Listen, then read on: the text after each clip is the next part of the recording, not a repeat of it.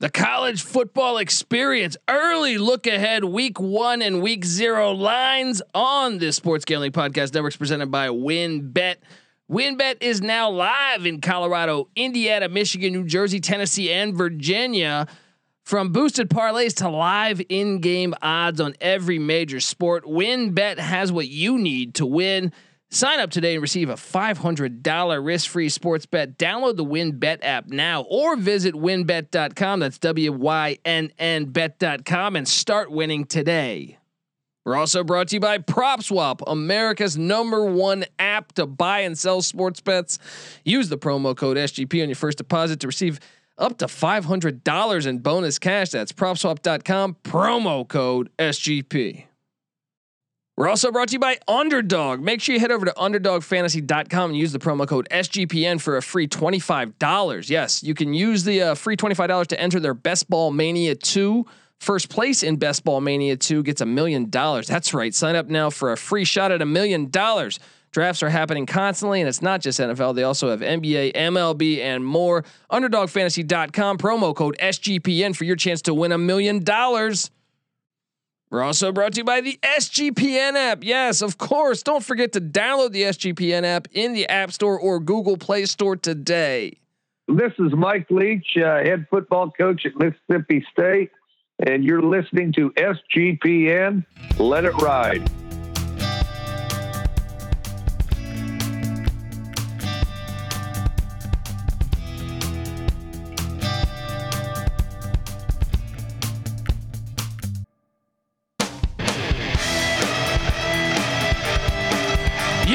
Yes. Welcome to the college football experience. Early look ahead at week 0 and week 1 lines. My name is Colby Swinging Database Dan, aka Pick Dundee. That's not a pick. This is a pick. Woo-wee.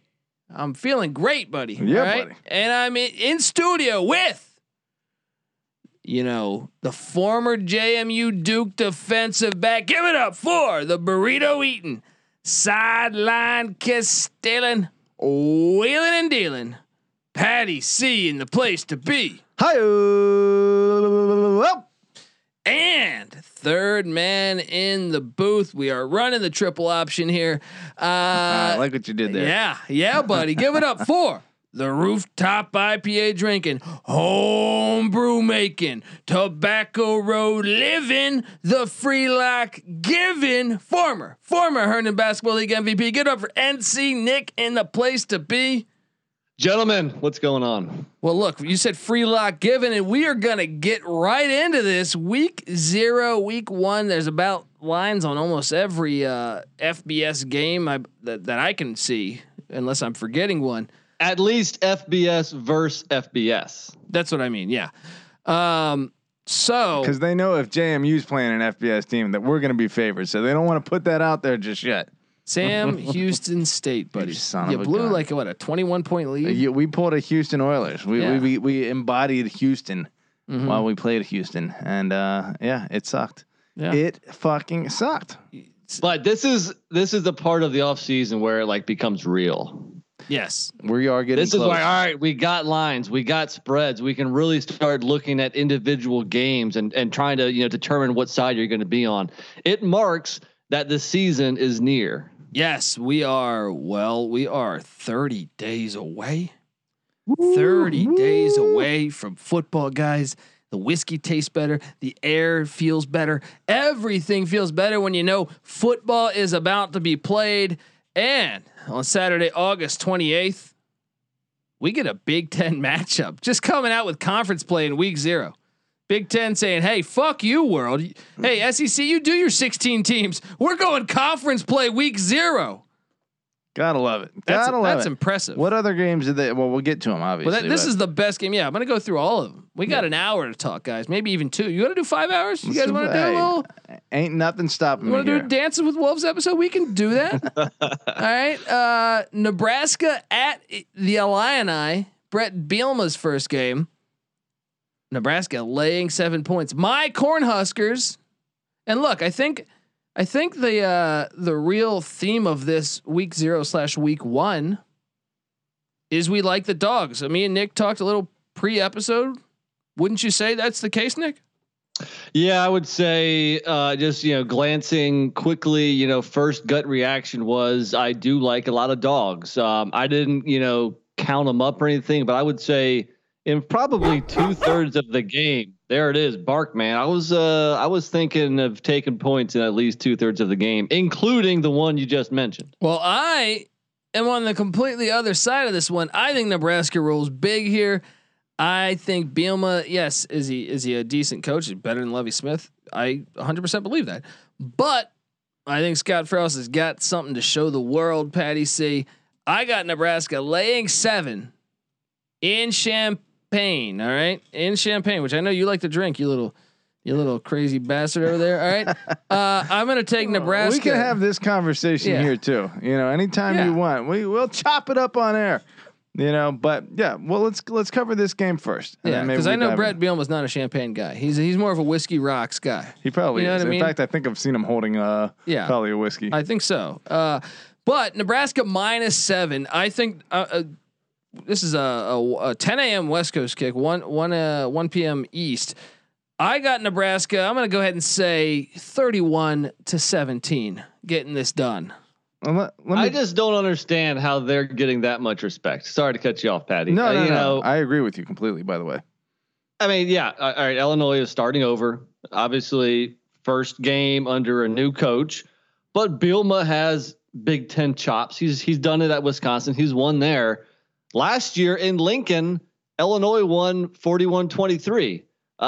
So why Nebraska is just favored by a touchdown? I know you're high on the Cornhuskers this year. For me, they have to prove it first. And if I'm going to get a home dog in week 0 and getting a touchdown, it could be a sloppy game to start things off. I'm all over the fighting Illini there. Well, let me give you my points of reasoning here. Is that last year, week 2 for Illinois, well, for their home opener, they lost by 7 to Purdue, right? Then in week 3. Their second home game, they lost 41-14 to Minnesota. That was a depleted Minnesota too. Then they get their Ohio State game canceled, but then game 4 against Iowa, they lose 35-21. They went winless at home. It's not much of a home field advantage, and I think Nebraska is going to be clearly more experienced. I think Adrian Martinez clearly going to be a difference maker. I think in the Big Ten this year. Look, I would be lying if I said I felt really strongly one way or another on this game. There is kind of a little bit to suggest just based on recent history that Illinois, favoring, giving Nebraska 7. No, Nebraska's getting 7. No, they're giving 7. Yeah, they're giving 7. Okay. Yeah. Giving, Nebraska giving 7 is a little too much. Recent history here, Nebraska at Illinois won by 22. 4 years ago. Nebraska hosting Illinois won by 19 3 years ago. Nebraska going to Illinois won by 4 2 years ago. Last year, Nebraska hosting Illinois again lost by 18. So they've been getting closer every year, and then they finally got their ass. Well, now they're bringing in a new coach, new system, new everything. I agree. So and another thing is it's week 0. You don't get as long as a camp. But we're going back to Champaign, right? And it's early in the season. Maybe Adrian Martinez is ready to rock. They're capable. I think Vegas has it just about right, but I think Bielema, like Nick said, has some chops. I think with a full preseason to prepare, plus a run-oriented offense that limits the points, plays good defense, it's going to be a close game. 7 is a pretty close game, though. If I'll say, you mentioned those 2 home losses last year for Illinois. I believe 4. They lost every home game they played last year. 3, I guess. Yeah. Okay. The 4th one was canceled. Yeah. I believe the 2 you mentioned, the Purdue and the Minnesota game. Well, their starting quarterback got hurt week 1 against Wisconsin, so they had a backup QB in both those games.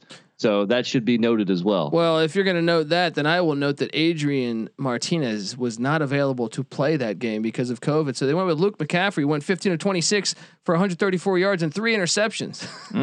It's a good stat. And Brandon Peters played for Illinois. So I think that it's going to be a little different. All right. Look, we know things about. It's easy to see a tide turn. All right. And the tide is turning in Lincoln. Give me Nebraska minus the 7 points. You guys are on the dog. Let me say scoring offenses for both teams last year. Nebraska 102, Illinois 112. scoring defenses for both teams. Nebraska 64, Illinois 98. So there is an edge there. Whether that's a 7-point edge in Champaign, I don't know. I don't feel super strongly about it. I can see either side of it. But if I had to go, gun to the head, give me the fucking Fighting Illini. I think this is the real difference maker from a season ago. Nebraska 5 turnovers, Illinois 0. That will not happen this game. And you can take that to the bank. All right. One more thing before we move on. So Nebraska had 3 wins last year. Only one of them was by more than 7 points. The 10-point win against Purdue. So not only did they lose 5 times last year, but 2 of their 3 wins were by less than a touchdown. It's easy to see a tide turn. Yeah, Colby's thinking this Nebraska tide's going to turn because he's got that flag firmly planted up Scott Frost's ass. Can't wait to prove you guys wrong on this one. At what point is it the law of diminishing returns where he just has to keep on going and not, look at reality and say, you know what, maybe I'm a little too high on the Cornhuskers. I don't know. No, I think we're fine. We're sitting back fine. Not sweating here. Not sweating one bit. Okay. Other week 1 action, the Hawaii Rainbow Warriors and the Best Buy Employee of the Month, Todd Graham, coming into the Rose Bowl, catching 16.5, guys, 16.5. That is quite the spread. What do you make of that line? It seems like a lot off the cuff. I mean, I know NC Nick planted that flag in UCLA early. We all kind of jumped on board, but Nick, I mean, what do you think of that? That's a pretty big line. I understand they played in 2017 and UCLA blew them out, but that was, I believe, the Norm Chow era, or if it was actually that was Rolovich, maybe year 1. Well, that was a bad Hawaii team. I think they went 3-9 that year, but it wasn't a very good UCLA school either. But yeah, that was 3 years ago. You kind of have to throw that out the window. I am really high on UCLA this year with a healthy Dorian Thompson-Robinson. I think 10 total starters back on offense, including all 5 starting offensive linemen. I like the Duke transfer at running back, Britton Brown, and who's that wide receiver that you rostered in DFS? Kyle Phillips. Yeah, yeah, and they got Zach Charbonnet too, the Michigan transfer at running back right. as well. So, yeah, I mean the offense is loaded here. So at first, I mean, I like what Hawaii's doing. I like their quarterback also, Chevin Cordiero. I really like Hawaii in conference. I think they're going to go to a bowl game. I think they're going to be above 500. When I first looked at it, my hunch was to take Hawaii, but with the more I thought about it, I think I'm on UCLA. I think it could be close, like going into halftime, but I think UCLA pulls away and wins like 42-21 or something. We are in agreement here because I'm going to make the case that week 0, the 2 big games, I'm on the favorite. I'm going to take UCLA minus 16.5. That's a lot of points, dude. Final score 48-31. You are confident in Chip Kelly's offense to be moving the ball like that. You should be. I mean, their offense is legit. I think the offense finished 2nd in the Pac-12 last year. It's the defense that was kind of iffy a season ago. I think they'll be better too. Yeah, I like UCLA to roll. Well, they didn't put up 48 for the entire season last year, including a double overtime loss to Stanford. So, but this is Hawaii. We're talking about here. Okay, well, they played Arizona last year. So okay, but they also dropped 42 on Colorado. All right, they put up 35 on Oregon. Your Oregon Ducks, Patty C, that have the best defense in the nation. You're talking about Hawaii like they're they put up 47 on Stanford. They're talking 1 point off. You're talking about Hawaii like they're a bunch of bums. They went 5-4 last year. Okay, they moved the ball plenty. Put up 30 points on 4 occasions last year. So look, they're capable, and you got to go. No, this is in the Rose Bowl. The Rose Bowl. Yeah. Okay, even still, we'll be there. We will be there. Not the Hornets' nest. You have your big no, but the island is much football. Harder to play on. Yeah, that's true. Yeah. So maybe there is like a little bit to that, but 16.5 seems like a lot. So you're taking the points? I'm taking the points. All right. UTEP at New Mexico State. Las Cruces has never been so wild, and this is a rivalry game. Week 0. I do appreciate the week 0 rivalry matchup. Yeah, huge rivalry. It actually is though. It is their rival, but I agree. I get your point, but UTEP laying 7.5, and it was funny because I think me and Nick are on the different side on this one. Both these schools are really bad. Yeah, I'm taking the points. 7.5 is too much. Give me New Mexico State in the points. I think both teams struggled. I mean, UTEP needed every bit to beat their FCS opponents last year. I think they had 2 of them. They just weren't very good, and we know New Mexico State has had just. I feel sorry for Doug Martin. I honestly feel sorry for him. We know he's got no return. I mean, I think they have an Ole Miss transfer at center, but other than that, like not a lot of experience. But I just don't think UTEP's good enough to win by more than 7.5. Give me the points, and it's in Las Cruces. Give me the points. They definitely are. Permanent rivals. In fact, UTEP has played no team more than New Mexico State. UTEP has lost the last 3 by 27, 7, and 9. So what did we say the spread was here again? UTEP minus 7.5. UTEP minus 7. Well, because New Mexico State got dealt that crazy season because everyone transferred. They couldn't practice in the state of New Mexico. It was just a crazy. But look, I don't care. Give me UTEP. Really? Yeah, give me UTEP. Because UTEP, they beat Stephen F. Austin by 10. I think New Mexico State's better than Stephen F. Austin. But this is the one I'm talking about. Abilene Christian, who wasn't great in the FCS either. They won 17-13, and they were down 13-10 with about 2 minutes left in that game. I'm going to take New Mexico State in the points here. I just think you got to take the points. They're both terrible football teams. They're very similar to me. Nick, what are you thinking? Yeah, my lean's UTEP. They won 3 football games last year at least. Granted, 2 of them were against FCS schools, and the other was against Louisiana Monroe, which is basically an FCS school. But New Mexico State got whipped by like 20 against Tarleton, who was a D2 squad. Let me say something though. I believe Tarleton is better than Stephen F. Austin, Abilene Christian, and ULM. I don't know about that. I think so. Who did Tarleton lose to right after that New Mexico State game? They got Dixie State, who was doing the same thing that Tarleton was doing by jumping up to Duke. I think they got beat pretty badly also. 26-14. But they beat Dixie later, right? Yeah, they all played each other twice. Yeah. Yep. They lost to either way. East Central. That's yeah. So I don't know, man. This is a shit game. It really is. But I'm going UTEP. I think they just have a little bit more experience. We have devoted way too much time to this I'm game. on the Aggies. Right? Aggie up, baby.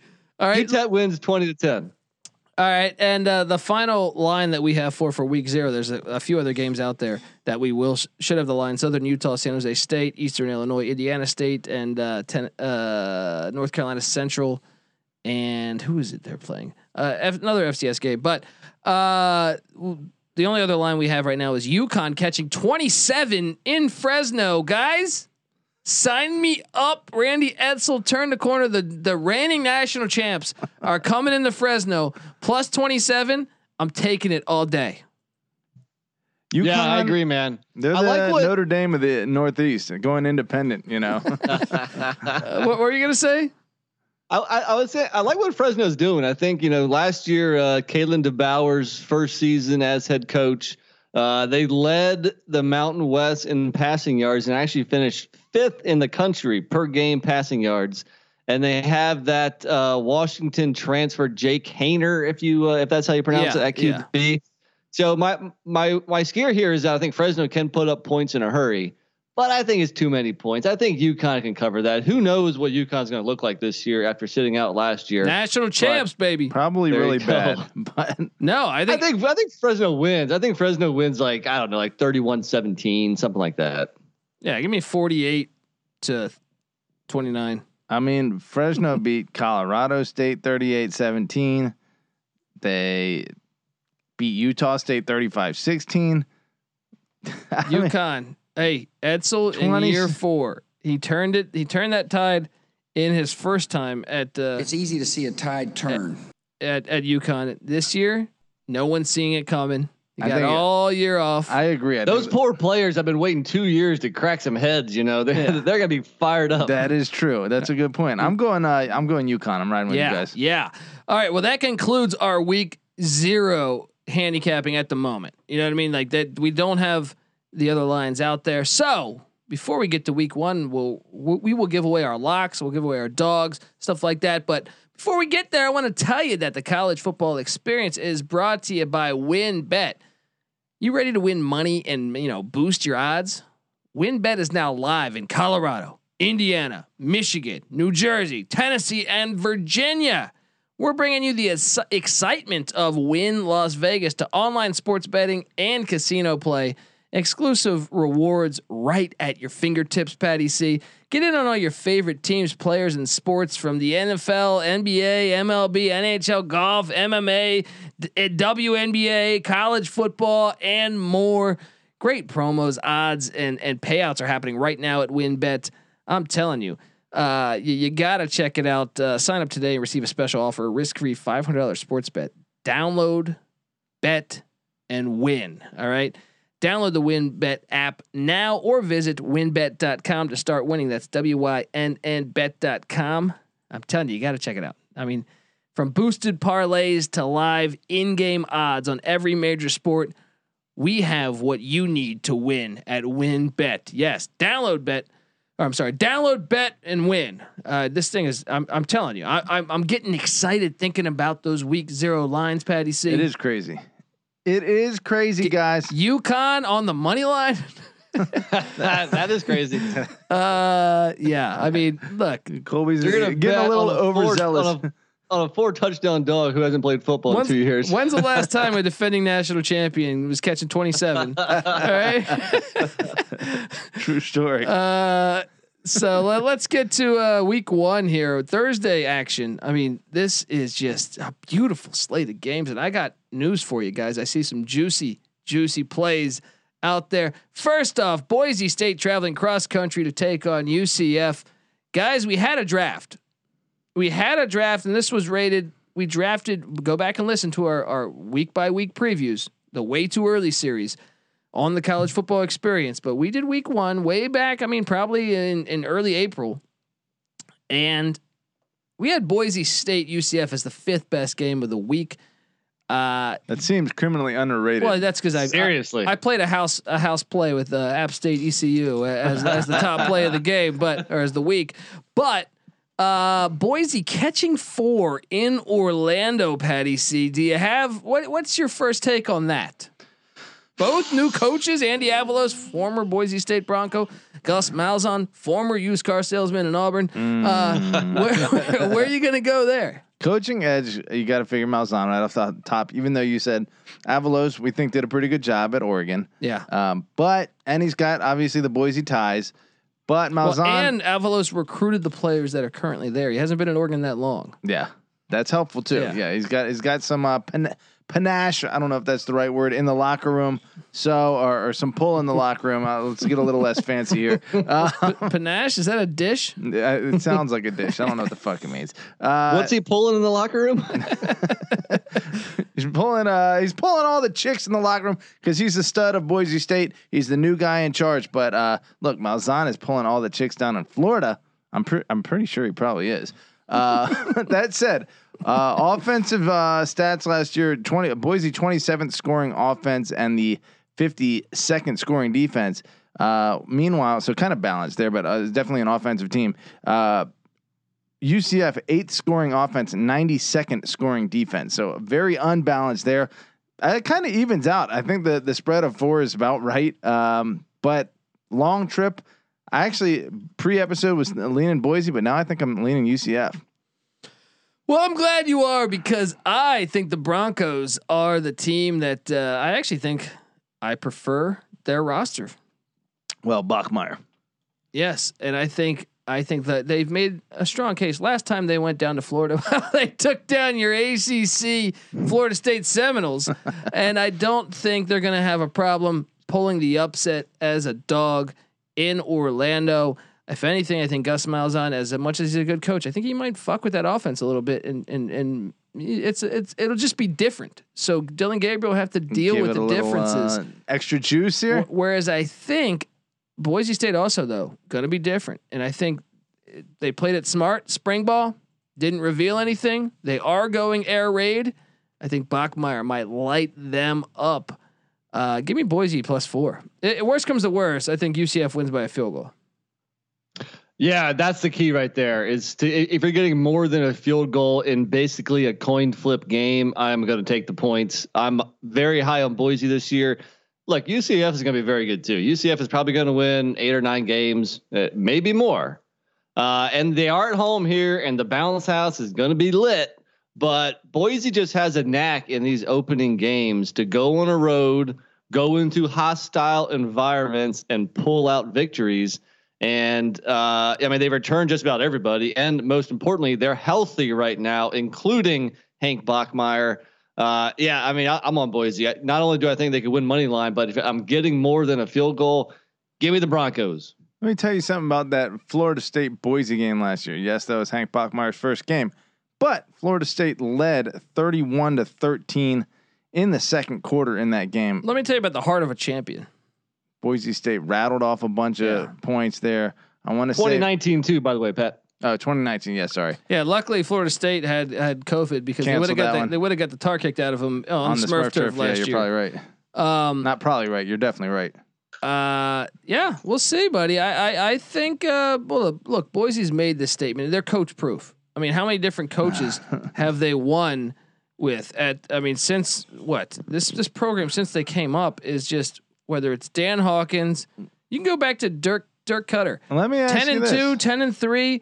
This is a coach proof program. This is elite. Wouldn't you say UCF to an extent is the same? No. I mean, yeah, I guess who's the fucking the guy who got 0-12 season like in the past 6 years. Yeah. Look, the worst season Boise State has had. I mean, look, COVID, they were 5-2. That's probably the worst season that they had. The worst they've had since in the 2000 era. Well, 0-12. No, Boise State. The worst they've had is 8-5. Yeah, Boise has been excellent, for a long time. But who have they been playing? Have they been playing the likes of UCF? Have they been playing the number 8 offense in the country? They beat Oklahoma. They beat Boise Georgia. always plays a tough schedule. Yeah. They beat Virginia Tech. They beat Oregon. They beat Washington. Okay, they went to Charlottesville and laid 59 on the Cavaliers. Yeah, well then UVA came back and slapped them on the Smurf shirt. So let's just remember that. But here's another thing here. A lot of what you guys are talking about is Chris Peterson, right? And Chris Peterson isn't there. And guess what? Brian Harsin isn't even there. We got a coach that hasn't proven shit anywhere yet. Okay, as a head coach, that's fair. Fair. And you're going against a guy who's won a national championship as an offensive coordinator. Such a gimmick. Been to another as a head coach. Yeah, it's a gimmick when you go back. Look, and come within 30 seconds of winning the whole damn thing. Well, let's not knock. This is coach proof. Boise State is coach proof. I just gave you Dirk Cutter won 10 games. Twice 99 and 2000. Yeah, well, they were playing Idaho State back then. No, they were in the FBS then. They were in the Mountain West or the Big West. Yes, they had Fresno State and the likes of others in there. Then they went whack, and then Dan Hawkins 12-1, 13-1, 11-1. All right, so let's not act like this is just Chris Peterson 13-0, 12-1, 14-0, 12-1. Then you have Brian Harsin 12-2, 11-3, 12-2. Let me ask you this. Better home environment, Bounce House or Smurf Turf? Smurf Turf. Yeah.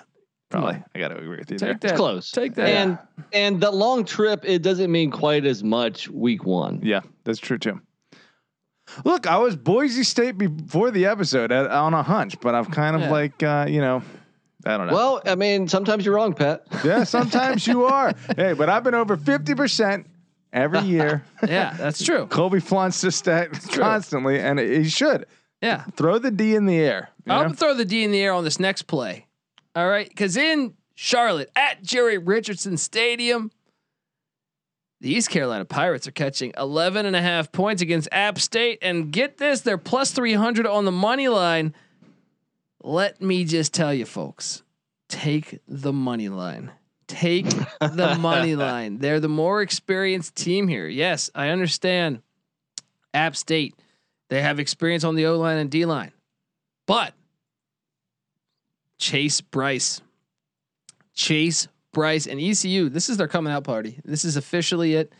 This is a win for East Carolina in Charlotte. I can't wait for this game, guys. I'm crossing up the at home. I got a calendar and I just cross off the days just right when it strikes midnight because I can't wait for this fucking game. Pirates are taking down App State in Charlotte. Sorry to burst your bubble there, NC Nick. I know you bought some property up in Boone. Well, we're gonna put an ECU flag there. Come the day after. What day is this? I don't know. Friday, whatever day this is. Well, I'm not going to say I agree with you. I don't know if you should purchase a money line ticket, but you kind of have sold me on at least taking the points. Most of that stems to the fact where I don't quite trust the coach of App State, and I definitely don't trust the quarterback, Chase Bryce. I saw him at Duke last year. I was not impressed. Granted, he was at Clemson before that, but he was a backup, So I think he was getting a lot of cred being a Clemson transfer, but we never saw him play, so we never saw how good he was, And the limited action he got was in blowouts. So last year with Duke, just a ton of interceptions, a ton of fumbles. Not all his fault. Granted, I mean the offense was a total mess. The offensive line was a mess. I'm not putting it all on Bryce's shoulders, but he did not impress. So I have too many question marks right now surrounding App State for them to cover a 12-point spread. Well, and why not go with the quarterback Holton Ahlers? It's going to be his 4th year starting, guys, and he's still got 2 more years of eligibility. I'm telling you, this is what you do, and it's an experience play. And Mike Houston, I'm telling you, I've watched this. Obviously, I'm an ECU fan, so take it with a grain of salt here. But I truly believe this. His offensive line and defensive line is the best he's ever had, and he still thinks he's 1 year away from being a serious contender in the AAC, but I think he thinks it's just ready. This is the year they're making a bowl. Phil Steele said they're a bowl team this year. Watch out for the Pirates. Upset special money line play. You'll thank me later. Well, let me say this about this game. ECU last year was complete Jekyll and Hyde. Every single one except one of their games was just decided by 14 points or more. So they were either blowing teams out or getting their ass kicked.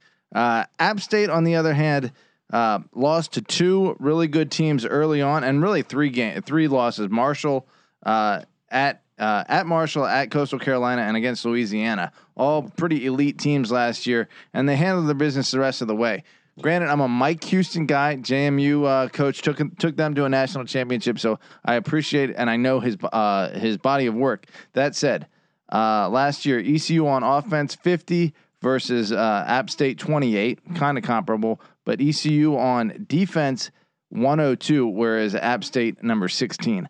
I think the difference is just too big right now. I'm going to take App State to minus the 11 and a half. I can't wait. I cannot wait to prove you wrong. If you're an ECU fan, here's what scares you. Or if you're taking the points, here's what scares you. ECU against the run was 98th in the country last year. They gave up over 200 yards per game.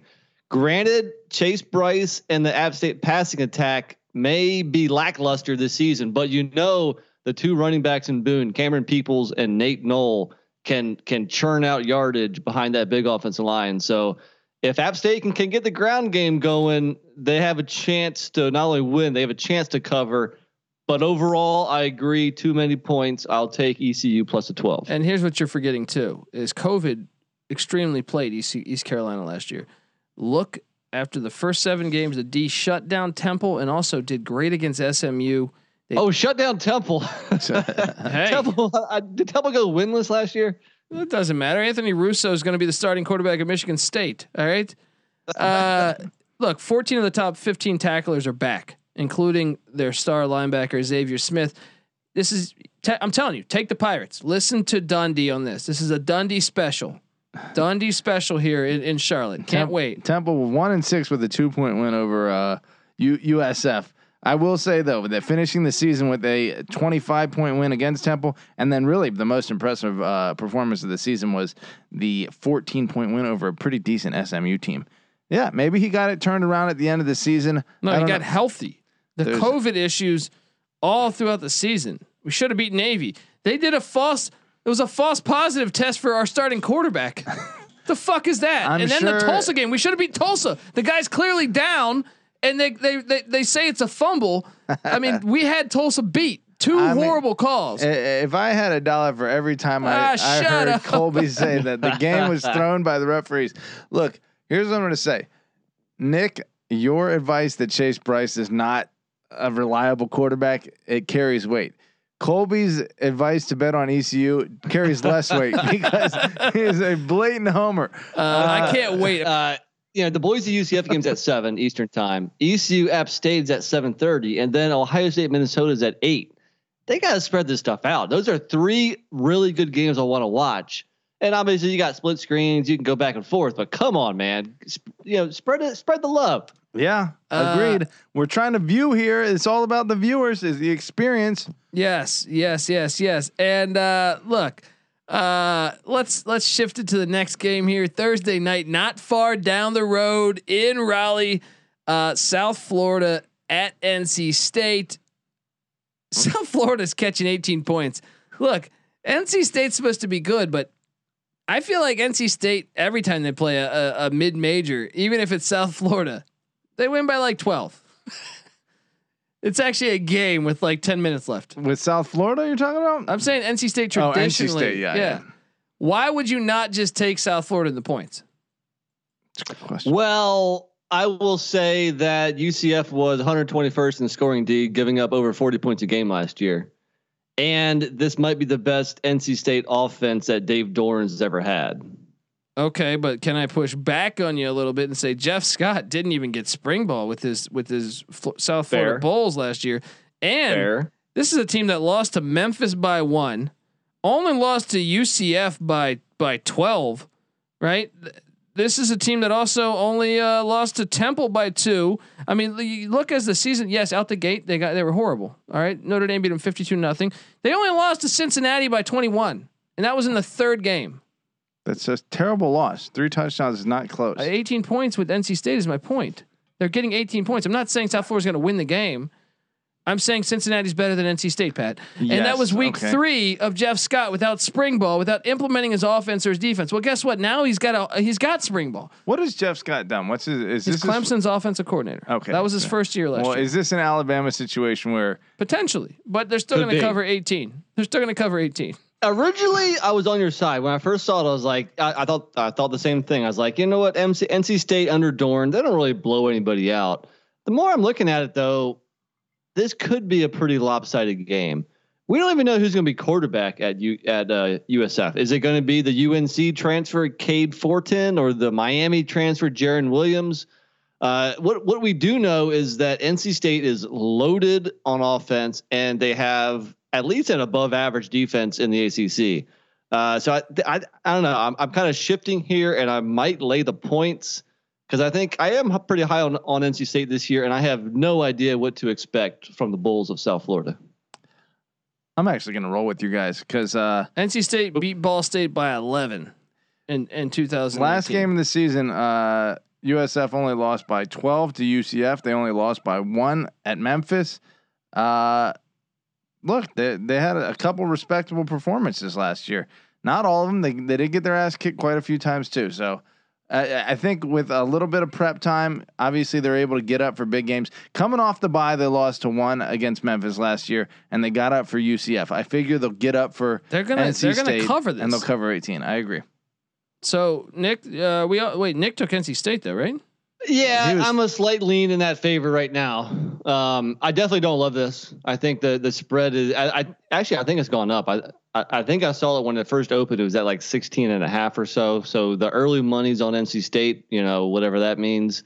Right now, I guess I'm a slight lean towards NC State. I don't love it. I think they at least win by 2 touchdowns. But you're right. There is a chance that this is, I don't know, like a 28-14 game or like a 31-16 game or something. Yes, and then we have Ohio State at Minnesota Thursday night. Minnesota's catching 13.5. Guys, I know I'm on the Thursday slate. Now I went 2 for 2 on favorites and dogs on the week 0 slate. On this opening Thursday, September 2nd, so far I've taken 3 dogs, and it's going to be a 4th because I am taking Minnesota plus 13.5 with the Ohio State quarterback situation and with what Tanner Morgan and PJ Fleck. I'm rowing that boat all through fucking Minneapolis. 100% with you. 100%. I think most people will see Minnesota's record from last year and say Ohio State's not favored by 2 touchdowns. That point spread's a little tricky there too. I think it's trying to get people to take the Buckeyes. They're baiting you with the 13.5. Nope. They're exactly. baiting you. And yeah. Don't forget, Minnesota was 11-2 in 2019. Yeah. Minnesota's in store for a very nice season here, and they're flying under the radar. I'm not saying they beat the Buckeyes, but I'm saying this is a ball game, and I will certainly take the points. Listen, let's go back to 2019. Minnesota offense number 22, their defense number 37. Ohio State last year, we'll give credit to them last year, 11-44. You know, that seems like those teams should be comparable if Minnesota is the team they were 2 years ago. Obviously, we put them on a list of about 5 or 6 teams that were most decimated by COVID. Got to figure if PJ Fleck can bounce back, especially with a nice quarterback. Was he a senior now? Yes. Yep, Tanner Morgan. Then I expect a much closer game, especially in Minneapolis and Ohio State breaking in a new quarterback. I almost want to take the money line. I'm very tempted to take the money line. I will say, if you're a Buckeye fan, you guys probably have the best receiving core in the nation behind Olave and Garrett Wilson. The fact that both of those returned, well, actually, I don't think Wilson I think he was a sophomore, so he had to come back. He wasn't 3 years removed from high school, but Olave decided to come back. If the quarterback can step in right away and not miss a beat, then the Buckeyes are going to be just as good as they have been the last few years. But with those question marks, it's hard not to take Minnesota here. Yeah, I agree. Last Thursday game on the slate right now. This is my favorite play. As far as it's not my favorite play, but I'm taking the favorite. I've taken the other dogs. Tennessee minus 33. I understand. Look, everyone's going to take Bowling Green because they think Tennessee. Everyone transferred out. There's Josh Heupel. A good point. I don't care. Bowling Green could be playing. Look, Bowling Green loses by 30 to Miami, true. Ohio, Central Michigan. Yeah, That is true. So you're telling me Tennessee minus 33. I understand Van Gorder's gone, and maybe that's why Patty C is going to take the Falcons. But Leffler. No. Leffler plus 33. I am not taking it. They're trying to bait you here. I'm on Tennessee minus 33. Give me a 52-6 final score here in Rocky Top. Look, the auto fade of Bowling Green is alive and well. I mean, look at their scores from their 0-5 year last year. 38-3 loss against Toledo. 62-24 against Kent State. 42-17 against Buffalo. That would have covered. That was a backdoor cover too, man. I watched that. I remember that. 52-10 against Ohio, and Akron even beat him 31-3. So I think Bowling Green is on auto fade. I'm with you. I will ride the Volunteers, dude. And Ohio's offense is never prolific. They dropped 52 on Bowling Green. With every play being, it was a freshman quarterback, Rourke, who couldn't throw. So they're running. Van Gorder being gone is a huge factor that we cannot ignore. You've taken one half of the worst coordinator in football out of the equation. You still have the other one with Scott Leffler. But let me tell you this: Tennessee's recruiting rankings in the last 4 years. I know they've lost everyone to Oklahoma this year, but last 4 years: 21, 13, 10, and 23. Get the F out of here. Now 33 is a lot of points, but Bowling Green is just that bad. Give me the Vols. Yeah. I mean, you got to take the Vols here. That's a Dundee special too, I think. All right. Before we get to Friday's action, still week 1 here. That was just Thursday. All of that was just Thursday. But before we get to Friday's action, I want to tell you the college football experience is brought to you by PropSwap, America's #1 app to buy and sell sports bets. Football season is about to kick off, and PropSwap is here to make this essentially your best season ever. With PropSwap, your bet doesn't need to win in order to make money. It just needs to improve. For example, the Atlanta Falcons are 80-1 to win the Super Bowl, and they have one of the easiest strength of schedules in all of the league. So if you think they'll get off to perhaps a hot start, make that 80-1 bet before the season and then sell for a big profit, after a few weeks, after they're maybe 3-1 or 2-2. The average seller on PropSwap makes over $500 per month just listing and selling tickets. And when making your bets, by the way, $500 a month, that's like a 3-bedroom house in Vegas, right? And when making your bets, remember to go for 2. All right. Make the 2 tickets on the same team so you can sell one for profit and keep one for yourself. Keep some skin in the game, Get started today by going to PropSwap.com or download the PropSwap app. PropSwap is where America buys and sells sports bets, guys. All right. So Friday's action, and it's going to be in Lane Stadium, Patty C. North Carolina laying 5.5 points. Sam Howell coming into Lane Give me the Hokies plus 5.5. I smell an upset. You smell it? I smell it. I smell that upset. I definitely smell in the air. And what are you doing here in this game? What do you think? 5.5 though. I was hoping to get 7. I'll be honest. I was hoping to get 7. Yeah. Maybe you wait on this until it goes to 7. Yeah. Let that Sam Howell hype because start rolling. I'm telling you, I think actually if you're going to bet this, you don't bet. All these lines are available to bet right now, guys. Some of these others we mentioned, I advise you to bet it now because the numbers might go the other way. This is one where I believe you wait because I think North Carolina is going to end up a 7, 7.5, 8-point favorite when it's all said and done. What do you think, Nick? I don't know if the line jumps that much, but I do agree. I'm on your side. Throw any kind of roster analysis out the window. This is a night game at Lane Stadium at capacity where that student section hasn't really been able to come out in full force for a couple years. This is one of the most interesting games, I think. Where was it ranked, by the way? Can you pull that up? I will tell you right now. This was ranked. This game has major implications, not just the ACC Coastal, obviously, but it has national implications. Number 7. And number 7, I think it should be higher. Well, damn, we got. Well, you drafted Bama Miami over it. Come on. How much bourbon was I drinking that evening? Now this game here, this is a lot of fun. I mean, come on, this is in my backyard. I'm the ACC guy, but I think it's a close game. As good as that UNC offense is, as good as Sam Howell is, it's hard not to take the points with the home dog in that kind of environment. I don't say it often, but go Hokies. Pat, I mean, look, I understand. Like after we got through week 0, guys, I feel like majority of us riding with the dogs, and I think that's trend continues. Yeah, I think it's got to continue here. Well, Tech winners of 4 of the last 5. I want to say since 2004 when they joined. I think it's 16 or 17. Just don't give us the basketball stats on this. Yeah, sorry. The last time we did this, I was stunned at how much North Carolina beat Virginia Tech. In fact, it's the exact opposite. Since they joined the ACC in 2004, North Carolina's only won 4 times. It looks like Virginia Tech, without counting right now, has about 13, 14, 15 wins in that time. So they've been whipping their ass. Under Fuente, wins of 31 and 52 points against UNC. Obviously, Mac Brown turned it around. But last year, even that 56-45 win was back and forth. The lead changed. It felt like 100 times on the way for North Carolina to pull away. Now, stat-wise, Virginia Tech 43, offense UNC 9. Defensively, Virginia Tech 83, UNC 65. So UNC does have the edge there, but Hamilton in his first year as the defensive coordinator, a Bud Foster disciple in his first year real without COVID, you got to figure that defense is going to jump up immensely.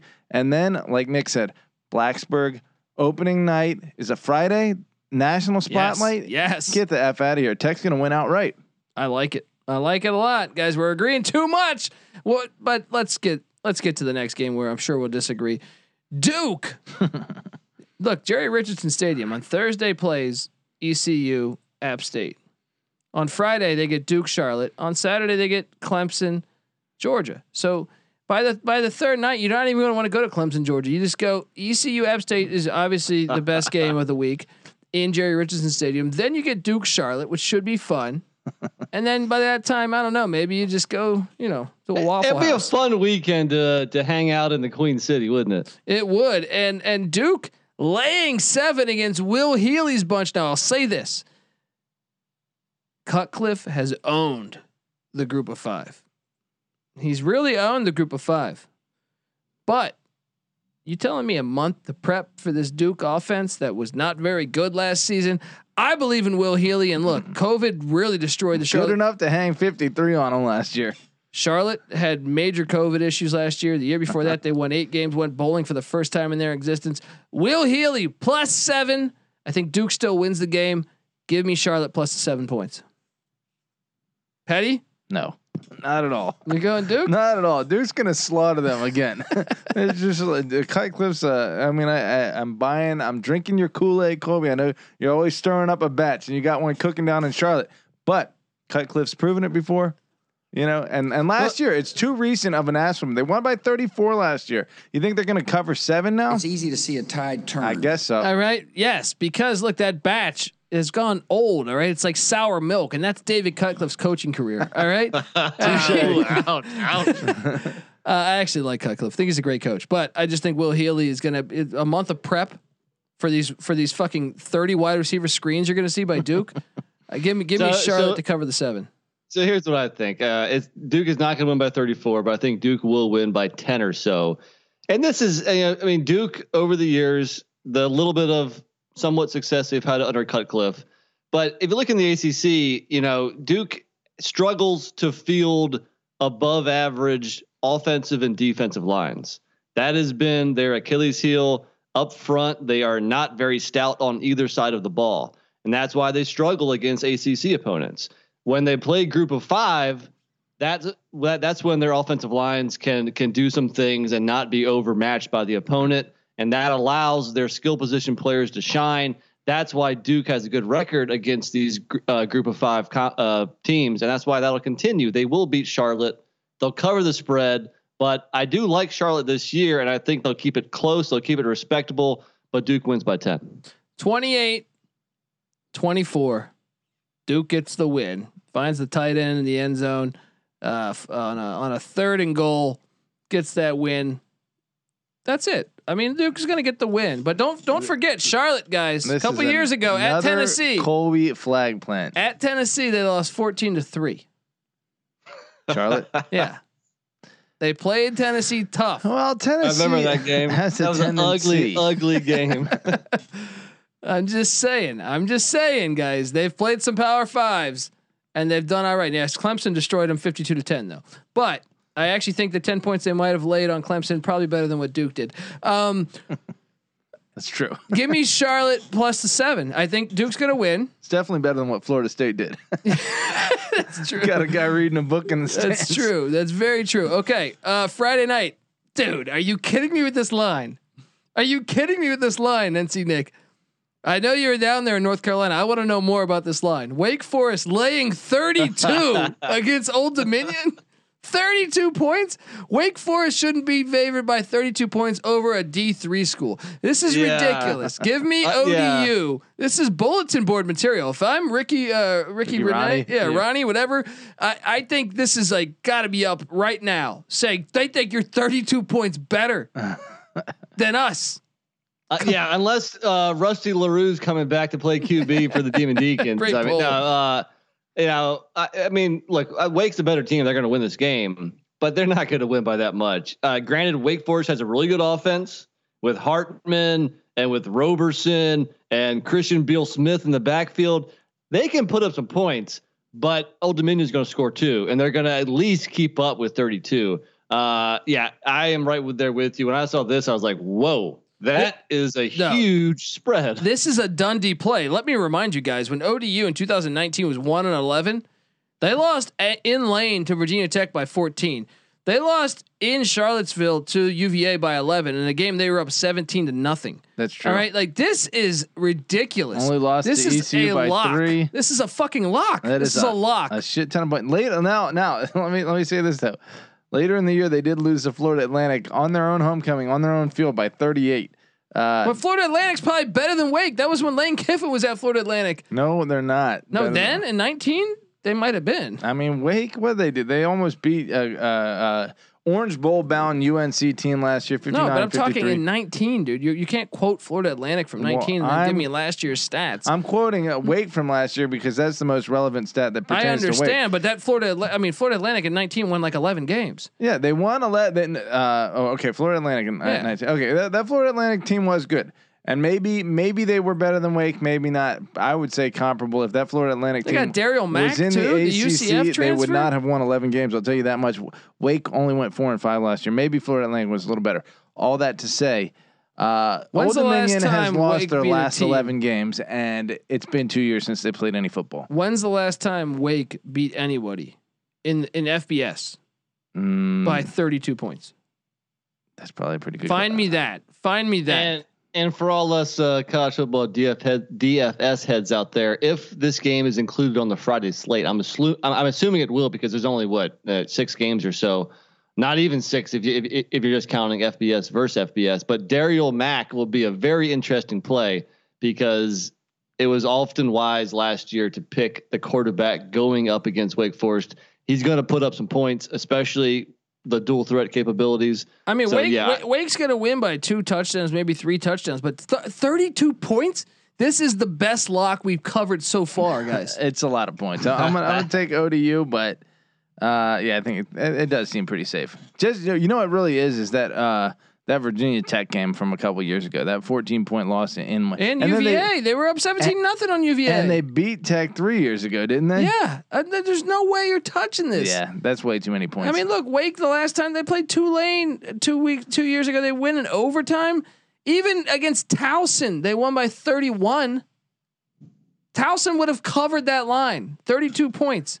Is ODU considerably better than Towson? Do you think? Yes. Yes. I do. Yes. I do. I really do. That's ridiculous. They've actually recruited solidly there, especially since they didn't play last year. Yeah. Well, they should. They're in freaking Hampton Roads. Well, that's even more of a reason to take the 32 points. This agree. is the biggest lock of the week so far. It is funny. I will say that Wake Forest's first 2 opponents are Old Dominion and Norfolk State, so they're really trying to lock down that 757 area. My guy Dave Clausen's no moron. He's no moron. He knows where the talent's at. Yeah. That's right. All right. Last of the Friday night games that we have a line on currently: Michigan State at Northwestern, where Michigan State actually beat Northwestern last year. Northwestern won the Big Ten West, but Michigan State gave it to him in one of Tucker's only wins. That and Harbaugh. Pretty impressive. Yeah, if you're gonna it's win big. It's like, yeah, you got your ass kicked by Rutgers, but you beat Northwestern and Michigan. Is that strange? Northwestern always does that. Yeah. Well, and that's another reason why I Good think point. right now you take the Spartans plus 4.5 opening Thursday night. Northwestern lost some of the most production out of anyone in the country. Michigan State, I understand it's been taboo. I understand they've had 25 players transfer, but I thought they brought in Kenneth Walker from Wake. They brought in Anthony Russo from Temple. I actually think you take the points here, and I think they're a live dog. I agree. Yeah, Northwestern loses a lot, and Sparty beat them last year. So why would you feel comfortable laying 6? Northwestern, they're kind of like NC State in a way where they don't beat teams by a lot of points, and especially within the conference. So yeah I'm all over Sparty here. Well, let me tell you one thing, okay? And as I get the rest of this stat pulled up, I'll tell you that there are some differences. Now, offensively similar. Northwestern last year, 93, Michigan State 117. But defensively, Northwestern number 5 in the country, Michigan State number 100. I'm going to call it a fluke. I'm going to say Pat Fitzgerald, winner of the last 2 of the 3. I'm going to call that, as much as I dislike Mel Tucker, he got dealt that COVID hand. That's true. And I think that defensive coordinator, and I'm struggling to think of his name right now, but he came over from Kansas State via Wyoming. Mm-hmm. I think he's the real deal, and I think they're gonna have it figured out. Well, Michigan State does have talent, but you got to trust Helinski. Auto Parts. Fitzgerald's got it figured out. I like that pull. Nice pull. Fitzgerald figuring out the quarterback situation, the transfer portal. Dude, he can't develop a quarterback on his own. They're not gonna be able to win by 7. They'll win by 3. It's Northwestern. What's the spread? 4.5. 4.5. They can win by 5. 6. No, what didn't I say 4.5? This spread's 6. Northwestern minus 6. No, it's 4.5, buddy. I'm on DraftKings right now. Northwestern minus 4.5. Updated lines. Shop around, folks. I'm on William Hill right now. Wow. Really? Should I refresh my page right now? Well, shop around if you're thinking. Let me refresh. Let me see. If you're thinking Michigan State's going to get it, but I'm taking Northwestern. So, and we make car parts for the American people because that's who we are. And that's who we care about. That's right. Yes. Yeah, I'm still seeing 4.5, buddy. I don't know what to tell you. I shop around. That's what. Yeah. There you go. Yeah. All right. Well, now we're gonna get to Saturday slate, but before we get to Saturday slate, I want to tell you that the college football experience is brought to you by Underdog. Make sure you head over to UnderdogFantasy.com and use the promo code SGPN for a free $25. That's right. Sign up now for a free shot at $1 million. So download the app and sign up at UnderdogFantasy.com. Promo code SGPN. And while you're at it, you might as well download the SGPN app. Yes. The SGPN app is now live in the App Store and Google Play Store. The app gives you easy access to all of our picks and podcasts. Don't forget to toss up an app review and download the SGPN app today. All right, Saturday's action, guys, on the college football experience. We're looking way ahead here, about 30 days away from these lines, and that's why I say some of these ones we feel great about, like ODU getting 32. I think by the time you wait 2 or 3 weeks, That might be down to 28, 27, 29.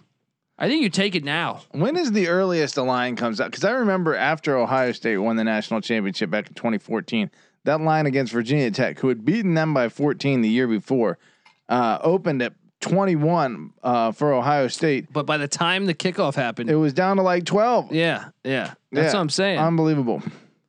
So that's why it's smart to listen to this podcast and tell a get in friend. early. Yes. I've already noticed that a lot of like our favorite win totals, that line's already moved. So, if you listen to us or, all your previews or if you read my columns on sportsgamblingpodcast.com and saw some of our favorite plays as far as win totals, you might have already missed out on the boat. Now maybe it's a half point or a full point up in one direction or the other. Well, that's why you listen to the College Football Experience, because what we will do is do best win totals, top 10 win totals for all three of us in the next coming weeks. All right. Ooh. There we go. All right. And that we will use the current number, not what we had on the podcast, say, June 12th or something. You know what I mean? Like, all right. So, Saturday, September 4th, I can't wait. This is a game. Like I said, I know everyone's talking Georgia Clemson and rightfully so, but at the same time, guys, I'm going to be glued to the television watching Penn State at Wisconsin. I think the wrong team is favored. I think Penn State's a better team. I was not impressed by Wisconsin. I know they had slight COVID issues, canceling a game with like 7 people out, but Penn State catching 4.5 in Madison, plus 160. Give me the Nittany Lions to beat Wisconsin in Madison. The only thing that scares me is no fans in over a year, and that place might be on fire. That's the only thing that scares me. But catching 4.5, I still like that play. If you don't want to take the money line, take the 4.5. I think this could be something of a 38, 35, 31, 27. You're still covering then. Give me Penn State plus 4.5. Patty C. Penn State offense and defense 55 and 54 last year. Wisconsin offense and defense 90 and 10. So a very balanced team versus a very defensive. But I think both these teams were kind of outliers last year. Yeah. I think COVID affected both of these teams. Penn State's yardage was up in the teens. Yeah. So they let a lot of points and they left a lot of points on the board. So I do think that they're way better than we thought they were. Obviously, the end of the season showed that. That said, Graham Mertz, I really expect to develop in the offseason here. What's the spread here? 4.5. Penn State's getting 4.5 points. Actually, yeah, I'm gonna go Penn State here. That's too many. Nick, I am completely on board. I think Penn State is kind of similar to Minnesota, where you just throw last year out the window, and this year's squad will more closely resemble 2019 when they went 11-2. I think you could say the same for Wisconsin, though. But I agree with you. Right. So the fact that you're getting more than a field goal, I feel I'm going with some road dogs here, but it's almost similar to the Boise UCF game where it's a 50-50 game and I'm getting more than a field goal. Give me the dog. Yeah, I like the money line play too. I think Penn State's the better team on paper right now. I mean, Jahan Dotson. Anytime a team like Penn State has a true game breaker, it makes a difference. It takes the top off the back of the defense, and then Penn State can run underneath it. They're going to move the ball. And Wisconsin, I don't know if they have that. I don't know if they have that. That's what I'm saying. Yet. At the same time, this slate, I'm telling you, I'm just getting excited thinking about the TV setup going on at the studio here. We have Stanford and Kansas State, guys, and I'm just a little surprised Stanford's a 1.5 point favorite. This is being played at Jerry's World in that dumbass fucking dome, but they should have been playing this in Manhattan because it was a return from K-State playing in Palo Alto. I'm not sure how they agreed on this. Horrible for the sport, but Stanford minus 1.5. I'm on K-State. I think it's a 50-50 game, though. I don't love this bet. I would not tell any of you guys. I would not advise any of you guys to really play this game. But give me the points in K-State. I think it's closer to Texas. Me and Nick went to a K-State Texas game where K-State fans showed up heavily. So I would assume K-State's going to have the fan base.